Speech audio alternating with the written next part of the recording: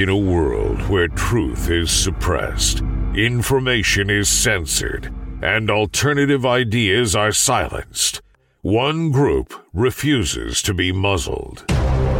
Despite shadow bans on social media, low downloads, and crickets on Patreon, one group refuses to be a mainstream media puppet.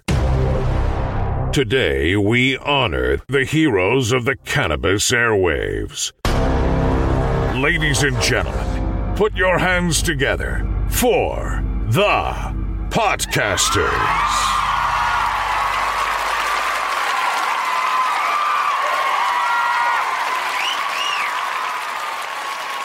All right, everyone. Thanks for joining us, and welcome back. We have another great show in store for you today. Bob Hoban is here to talk about his podcast, The Hoban Minute. Bob, welcome to the show. Thanks, Dan. It's always good to talk with you, and thanks for having me on. Oh, I'm glad you could join us, especially with all the recent changes in your life. For those that don't know, Bob Hoban is the founder of the Hoban Law Group, which prior to your recent merger with Clark Hill was one of the largest cannabis law firms in the world. And I guess that's where I want to start today.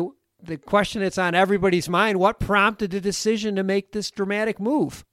No, it's a great question. So the sophistication of this industry increasing on a weekly basis, the deals become more complex, the legal needs become more sophisticated as well. I just got burnt out, Dan, on building that myself, hiring the right people. And make no mistake about it, I had great attorneys and great partners, but you always needed to improve so that we could take on the sort of flow of work. And a lot of that responsibility fell on me, coupled with the fact that I did make a 10-year business plan in 2012.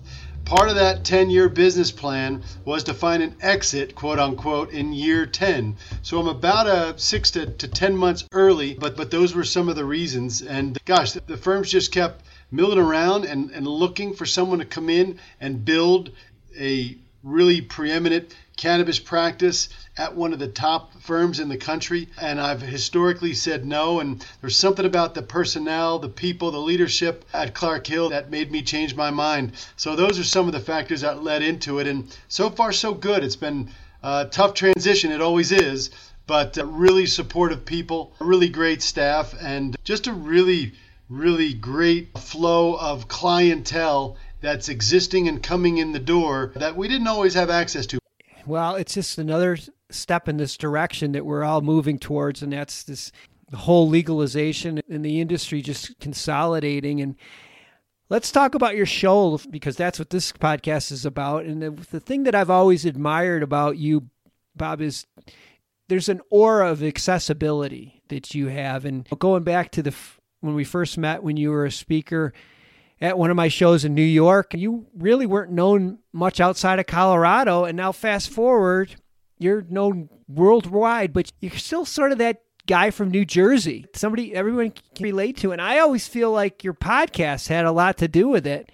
I hope that you intend to continue with the podcast. First of all, thank you. One of the things I learned not only from my mother, but also from so many of my mentors professionally was just be yourself. Always be yourself. And I always took to mean not just as a general statement to everybody, but there was something about being myself that attracted people to me and gave people confidence for the types of things that I do. And that's always something I've held near and dear. And we tried to bring that through into the Hoban Minute. And I think that's one of the reasons that we were able to get a loyal and dedicated following there. We took 5 weeks off with production of the Hoban Minute because of the merger and because of transfer and all of the logistics associated with part of that. With my new role at Clark Hill as the leader of their cannabis industry group is to build that out. There's a number of practitioners there already that were more than halfway into the cannabis industry on a daily basis. So we're in the process of executing on a business plan in September to build out that industry group. Part of that process is to resume production of the Hoban Minute in the 3rd week of September. So we're excited to get back to that. I don't think the format changes very much, although we are in the process of talking about it, except maybe the subject matter just gets a little bit more focused on not purely legal issues, but foundational legal issues, and then we could jump into the cannabis marketplace from there. Well, that's exciting, and I'm glad that you're going to go ahead and do that. One of the things that as a podcasting host, you're always walking that tightrope of inadvertently saying something that's controversial. But, one of the things about your show is that you're probably pretty confident about sharing your opinion, and sometimes it's not always popular opinion. Did you ever worry, or do you ever worry, that your opinion may upset people? I guess sometimes you think about it personally, but at the end of the day, it's be yourself and speak the truth. And look, I'm not wed to one side or the other politically. I'm not wed to one side or the other on some of the other topics that we talked about. When we talked about the coronavirus, we think objectively in the early days of that. We didn't take one side or the other to those debates. We examined those debates, and that's generally how I've always approached life. And as a lawyer, you always have to be open-minded, because a client comes to you one day and says, I want you to take this position in this fact pattern or this scenario. And then the next day, another client with a different dispute that mirrors that wants you to take the other side.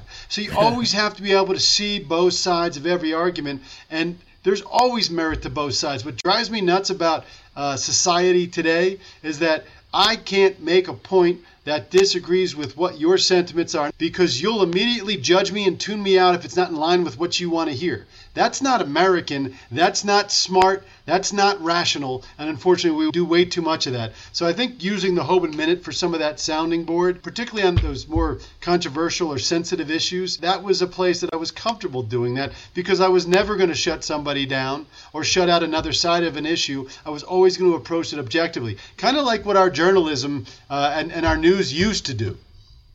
Yeah, and that's, I thought, was the strength of your show, is that we could get to know you. You could share your honest opinion about topics because you own the firm. You could say whatever you want. I want to make sure that you still have that latitude in the new arrangement.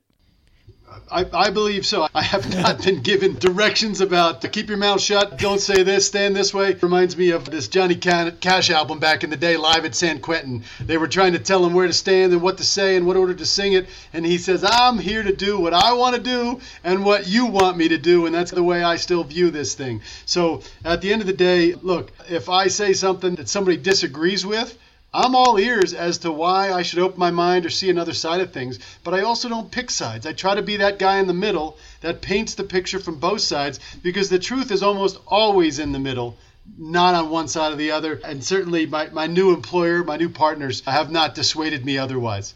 That is good to hear. I have a clip that I want to play. It's a perfect example of that, where you're actually encouraging Amazon and other big businesses to get involved in the cannabis industry. Let's play the clip. We'll talk about it right afterwards.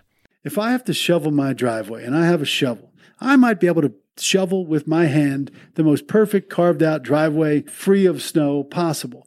But wouldn't it be a heck of a lot easier if somebody with a plow ran through first and all I had to do was tidy up the outside? That's what's going on in the United States of America with cannabis.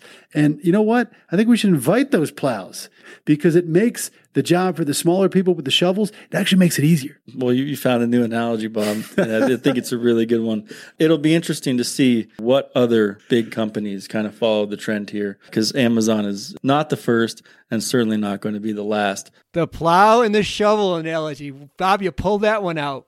Well, Dan, it tells you what I was up to that morning, probably in my snowy driveway in Colorado, but that's another story. Oh, man. Well, but that's a perfect example of, there's a lot of old time, the legacy group are like, wait a minute, we built this. We don't want any big businesses coming in. That's always been the fear, but there's a lot of advantages to that. And I think you're just voicing your opinion on that, which, like I said, some people may be nervous about doing that on a podcast. Plus, Dan, it's going to happen whether we like it or not. We might as well understand it and embrace it. We have no choice. Whether we're the OGs, whether we're the new people at the table, whether we're the Wall Street people that still haven't come to the industry yet, we have to understand and accept that it's going to take all kinds. And I always hate marijuana and liquor or alcohol industry analogies, but let me try to give you this. Coors doesn't own the alcohol production supply chain. Bacardi doesn't own the alcohol production supply chain.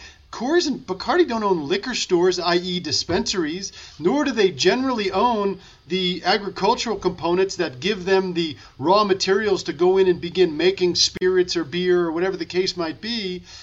there is room for everybody. Just because someone was an OG cannabis grower or distributor in an illicit or traditional marketplace doesn't mean that they can take the same role in a regulated or commercial marketplace. But even if it does mean that they do, then that's their job.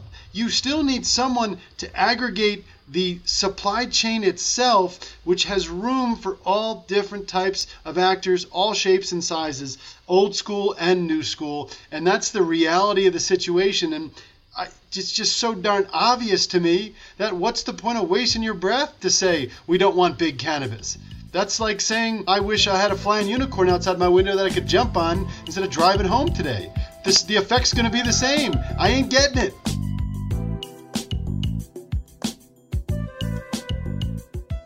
Before we run out of time, I want to ask you one podcasting question, because I always like to share podcasting advice for our aspiring podcasters. When you were at Hoban, you had a pretty robust backstage support team. As you move to your new operations, will you still have a team managing you? And more importantly, how important was that team for a guy with a busy schedule like you? That team was everything. And of course, you know them well, and our listeners know them well. Eric Singular and Halston Trabuco, just not only just great friends and colleagues, but just people I couldn't have done so many things without, not the least of which was the podcast. And by the way, this was all Halston's idea in the early days of the pandemic when things were shut down. We were looking at how can we continue to communicate with people? How can we continue to remain relevant when, a lot of our bread and butter was sending our attorneys out to live events over and over again to sort of keep us in touch with what's happening and to bring new clients in the door. And this was our social hour.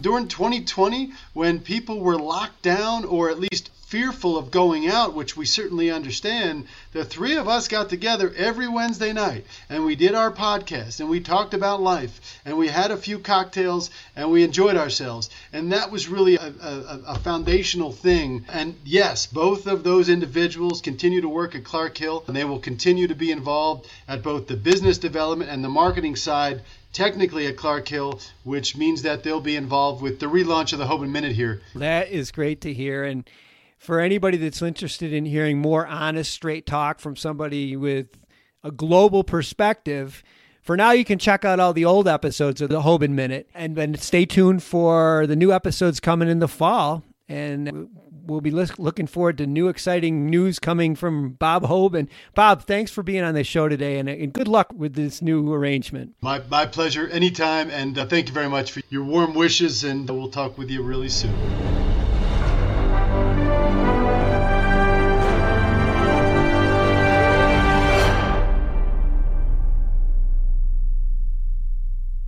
Thanks for listening to today's show. To check out more great cannabis podcasts, go to podconnects.com. Here's a preview of one of our other shows. Hi, y'all. I'm Jo, host of Casually Baked, the podcast. If you're curious to explore the highly responsible side of cannabis, farming, and legalization, I'm here to help lighten the stigma and build your canna confidence. Download episodes now of Casually Baked, the podcast, wherever you listen to podcasts. And journey with me through the evolving cannabis culture and discover how and why people like you are adding cannabis to their wellness toolkit. It's time to get casually baked.